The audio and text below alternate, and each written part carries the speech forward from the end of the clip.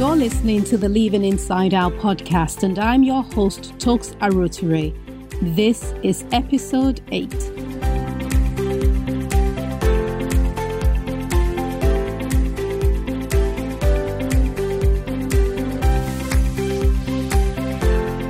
If you're listening for the first time, thank you for joining me and welcome. And if this is your 8th time, or 7th or 6th, thank you for sticking with me. Episode 8 is Little Balls of Fire, the Power of Small Mistakes. I feel the need to reintroduce myself, especially for my new listeners. I am a mom of 4. I am a wife, a mindset strategist, a storyteller, an entrepreneur, and lots of other fun and not so fun things. I live in England and I am passionate about all things to do with the mind. But I'm also passionate about helping women entrepreneurs play bigger. Someone asked the question, what irks you? What annoys you? So I thought for a minute, and here it is, seeing people not using their gifts. Because our gifts are given to us freely to use to navigate life and to excel. It creates unnecessary hassle when you've got this amazing power inside of you, but then you're looking everywhere else for help. I believe our gifts are wrapped up in many of us with limiting beliefs, and it's only through removing such mindsets that we can truly excel. Because that's when we'll finally have access to our superpower. And that's why I record the Living Inside Out podcast. It's to help turn your attention inwards, because that's where the power is. So my public speaking, my writing, my podcasting is always geared towards the subject of mindsets as opposed to climate change or animal cruelty, which are good causes, but that's not me. I'm a mindset girl. That's what I do. In the previous episode, I talked about how despite segmenting my life into manageable areas so that nothing fell off the table, I had an incident where a fire that was lit in one area managed to spread across all other areas, overstepped every boundary, and just wreaked havoc for the next day or two. And that match was struck by the emotion of annoyance that I was experiencing. So today I want to talk about how we can light a fire and set things ablaze with literally just one match. Justine Sacco. If her name sounds familiar, it's because of the famous fiasco that occurred one fateful Friday in December of 2013. And a podcast that's titled Little Balls of Fire will not be a podcast if it doesn't have her name in it. Justine at the time was the PR manager for a large company called IAC, and she had an assignment in South Africa. Just as she boarded her flight, she gifted the world with an insensitive racial tweet. Get this, her flight was 12 hours long, and she didn't go with Emirates because if she had, she would have had access to their free Wi-Fi on board, and she would have been able to douse the flames before it spread. That match, if you like, was lit too closely to the fuel called BuzzFeed. As you know, internet giant, mother of all viral stories.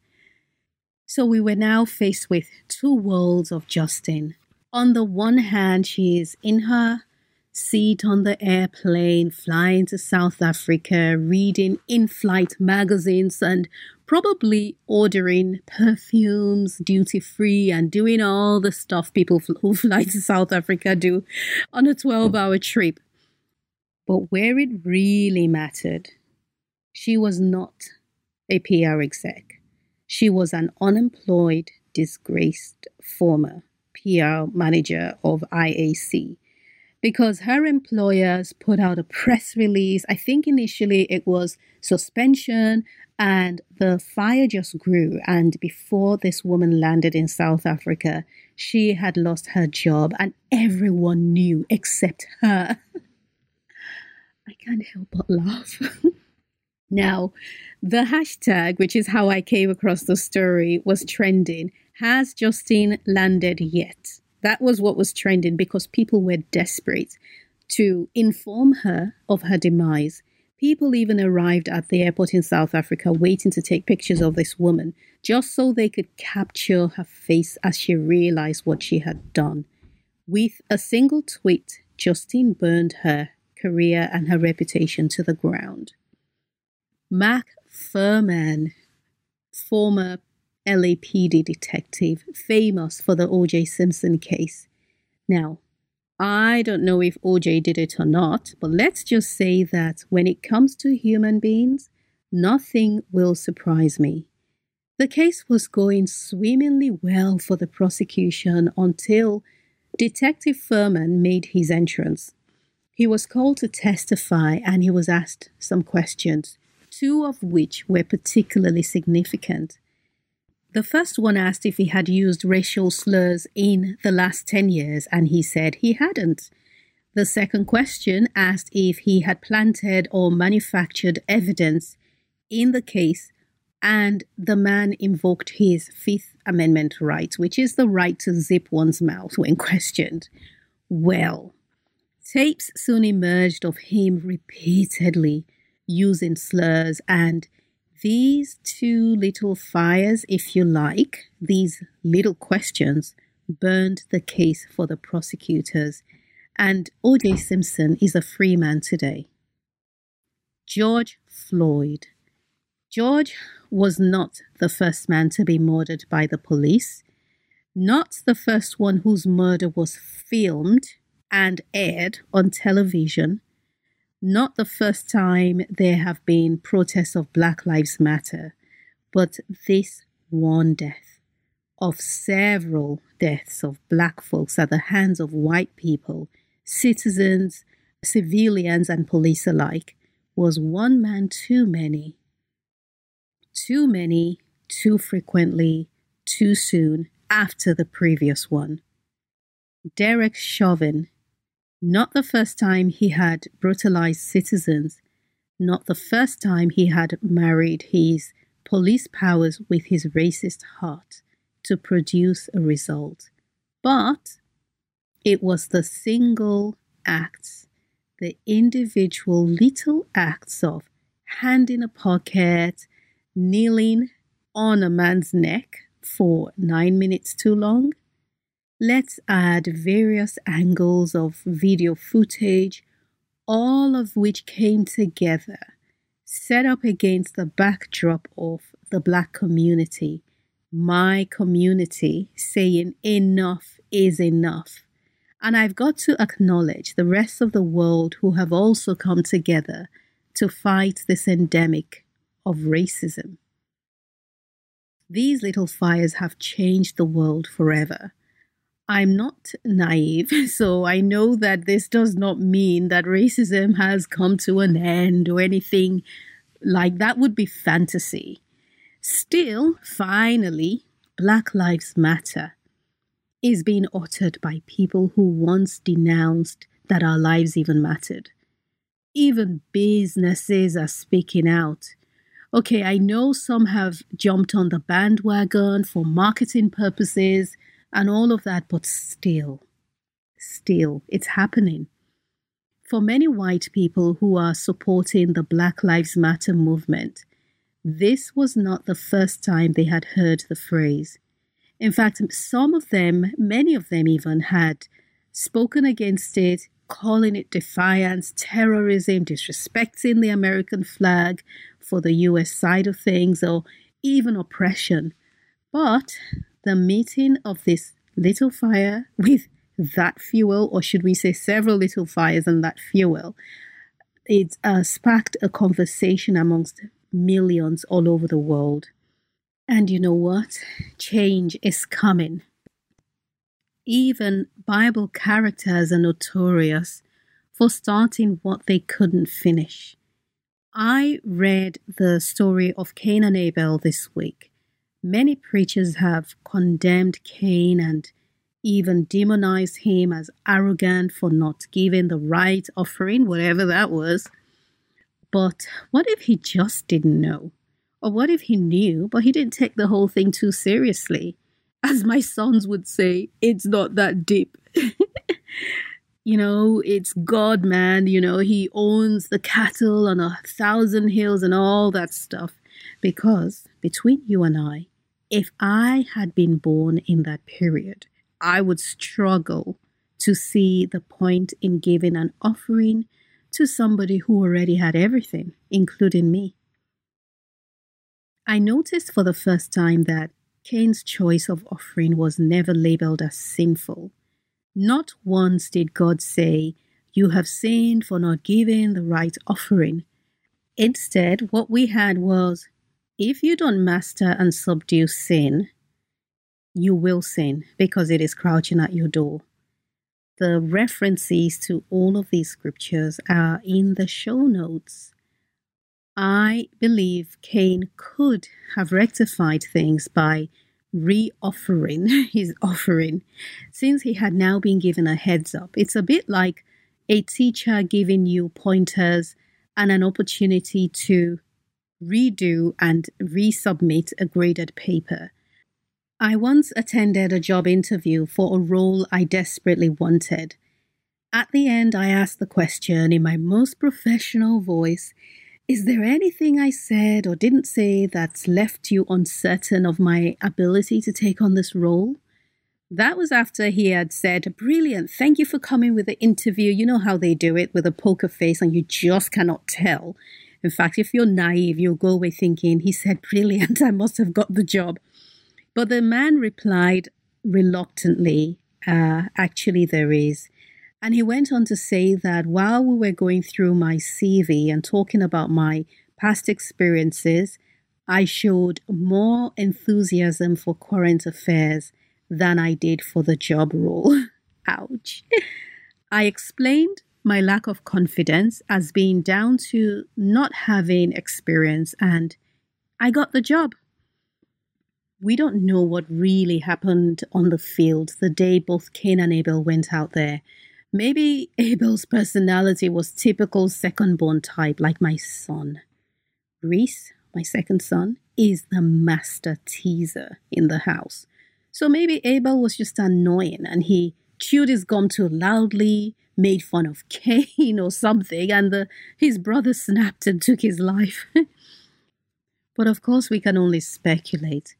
I do believe that there must have been something residing within Cain, a belief or a mindset, that acted as a receptor so that when the opportunity showed up, a fire was lit and he killed his brother and ended up living the life he did not want for himself. Have you noticed that it isn't the big fires that announce their presence so loudly that end up ruining things? It's often the little ones, the ones we don't see coming, the ones we ignore, that end up changing the trajectory of our lives. I think of the number of times I have replayed a scenario and given it a different ending every single time. If only I could go back to 1 minute before this happened. I think back to the times my little things, the Bible calls them little foxes, have destroyed my stuff. Sleeping in for that extra hour one too many times and missing the opportunity to connect with someone who could take my business to the next level. I remember a retailer who wanted me to produce some pieces for him. We agreed I'd send the drawings by Thursday. I even picked the date, guys. I pushed it to Friday. Not to him. Thursday came and I thought, I'll just do it on Friday. It's just one more day. I didn't think that was a big deal. Well, Friday came and with all my confidence and self-importance, I sent the details and he replied, "Sorry, I was to have received this yesterday I cannot work with you. I was astounded. But that went on to start my research into the role that culture plays in small business ownership in the Western world. And boy, did I uncover some profound truths which changed the way that I run my company. And more of that in the future, I promise. What flames are you fanning? It's not all bad news. I've got some good news, because it isn't all fires that go on to destroy things that are dear to us. Some come to burn the path, trailblaze it, and give us a new direction, like it did for Steve Harvey. The year was 2015. Mr. Harvey had been chosen as the host for the Miss Universe pageant, and seriously, I don't get the name because it's not like there are aliens in other planets who are also competing. But hey, what do I know? And that's beside the point. So Steve Harvey hosted the pageant and he declared Miss Colombo as the winner. And off he went backstage. Meanwhile, she's been crowned, she's crying, everyone's freaking out, there's confetti, there's whistle blowing, there's applause, there are lights everywhere. Everyone's excited, especially the Colombians, and everyone's just, or should I even say the South Americans? And he goes backstage and he gets there, realizes that he had announced the wrong name.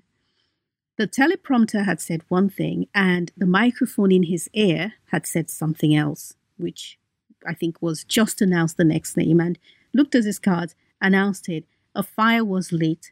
Backstage, everyone is scrambling. And someone saying, we'll sort it out in the media tomorrow. I'm guessing that meant we'll just get our PR people to do damage control. Where's PR? Call PR. I can imagine.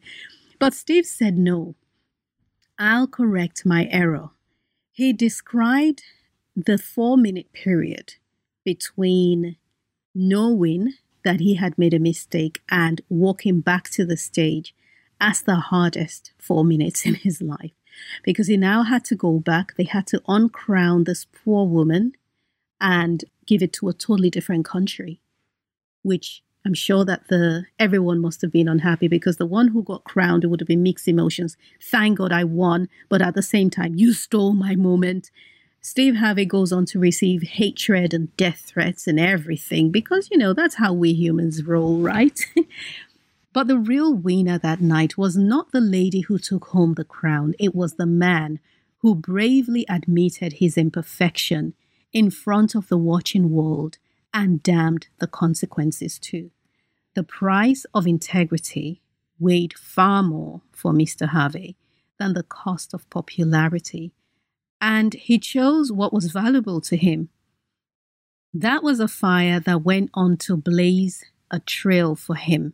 And he has since been following the path that the incident had created. And Steve Harvey's name, which was known, amongst us, but is now known globally, but for the right reasons too. And one of those reasons is integrity.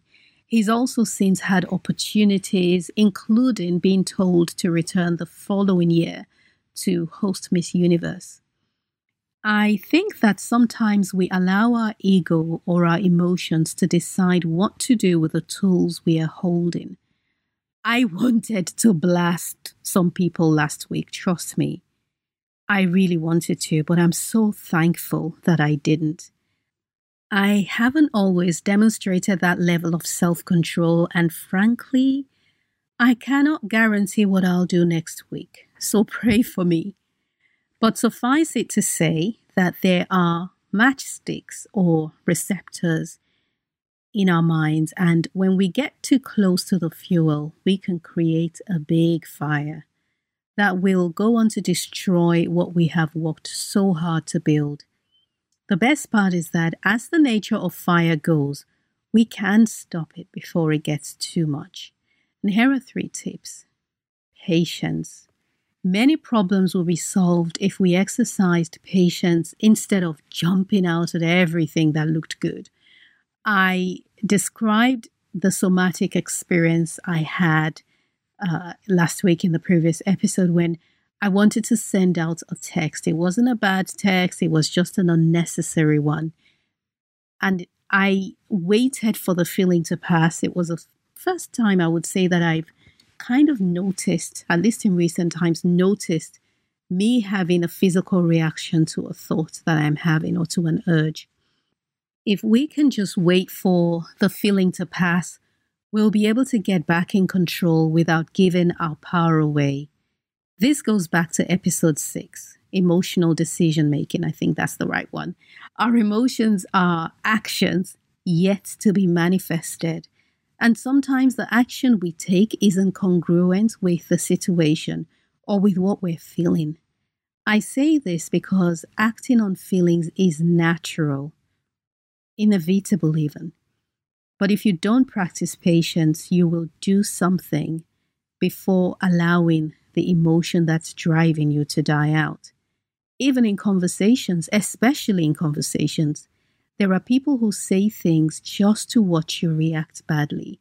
You know them, the button pushers. We all have them in our lives and around our lives. Practice patience in word and in action. And you cannot be convicted by a judge in court for the thoughts that don't make their way out. Because not every thought is fit for the public's ears, and this is so me. Sometimes I've spoken and instantly regretted it. The thing with words is you can't take them back. You can't deny them either. Ask Justine Sacco, who, by the way, I checked, is back at her old company. Go figure. Maybe she's turned over a new leaf. Maybe she has truly repented. I don't know, and frankly, I don't care, because I'm never going to forget her words. We won't forget her words. It's out there in the Twitterverse, and I know what filter I would watch her with. Unless, of course, I have an opportunity to meet her in person and build a relationship with her and get to know her heart somehow, I can only judge her by what I've seen her do. Classic example of not sharing a thought just because it occurs to you is sharing a small marital problem with a relative. 2 days later, you've forgotten all about it, you've moved on, but what have they done? They've organized a family meeting. Someone just mentioned paying back dowry. Another person is talking about, getting another wife instead, and things are happening because you said something that was flippant to somebody who didn't need to hear it. Next, you need to know the receptors on your mind. Receptors can best be described as mindsets through which your thoughts and decisions grow from. I describe mindsets as the soil or the layers that have formed on the floor of your mind so that your thoughts and your decisions and your actions stem from them. So instead of stemming from the core of your heart or who you really are, they're growing and they're being controlled and decided by these mindsets, which are just layers of thoughts and words we have heard over the years and we have come to believe. For example, a woman who has had, years of bad relationships with men now has a mindset that all men are dogs. This means that even when she meets good and well-meaning men, she will treat them the way that she expects them to behave, and then it becomes a vicious cycle. Know your mindsets and work hard to uproot the wrong ones. Receptors are like jigsaw puzzles. They are waiting for the right fit, a specific fit. Sometimes you're waiting for the wrong word to be said by your boss, or for you to walk into a specific situation and poof, you go up in flames. Can I ask you to do one thing this week? Pay close attention to the source of your thoughts and don't just toss them out, if you don't agree. Just question. Stop and question where they came from. My final tip is taken from Steve Harvey's response to his little fire, which was humility. Humility isn't something that we carry. It's a decision we make when the opportunity to protect our pride shows up. So I think that these kinds of decisions are best made in advance So you've got to say to yourself that this is a guiding principle of mine. Should I ever be in a situation where I make a mistake, whether it's privately or publicly, rather than smooth it over, rather than walk back and try and cover up, I choose to apologize and I choose to look bad, or I'm prepared to look bad or be embarrassed, but make sure that I make the right decision and people come away with no false assumptions of who I am. Because we live in a world and we live in a time where it is so desperately needed to look good. You know, image is everything. Thank you, Instagram. And the way the world functions is that people buy into an image as opposed to buying into quality.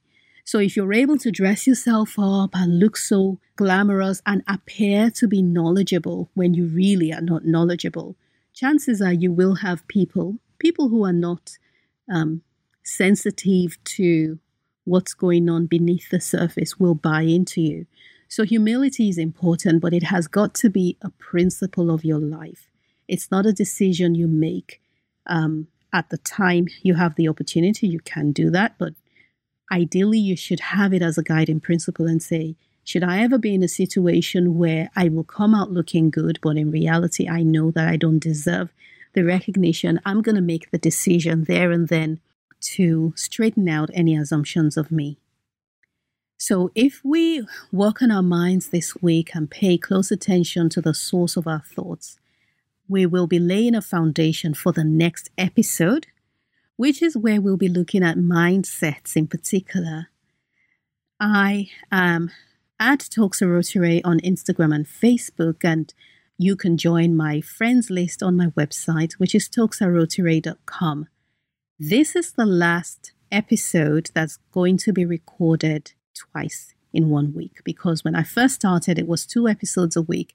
And I did say I'll do that until the end of May. And then from June, it's going to be 1 episode a week. So every Thursday, the Living Inside Out podcast will be published once a week on a Thursday every week.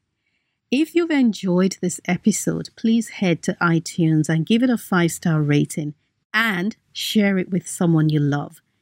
Thank you for listening, and remember to live always from the inside out.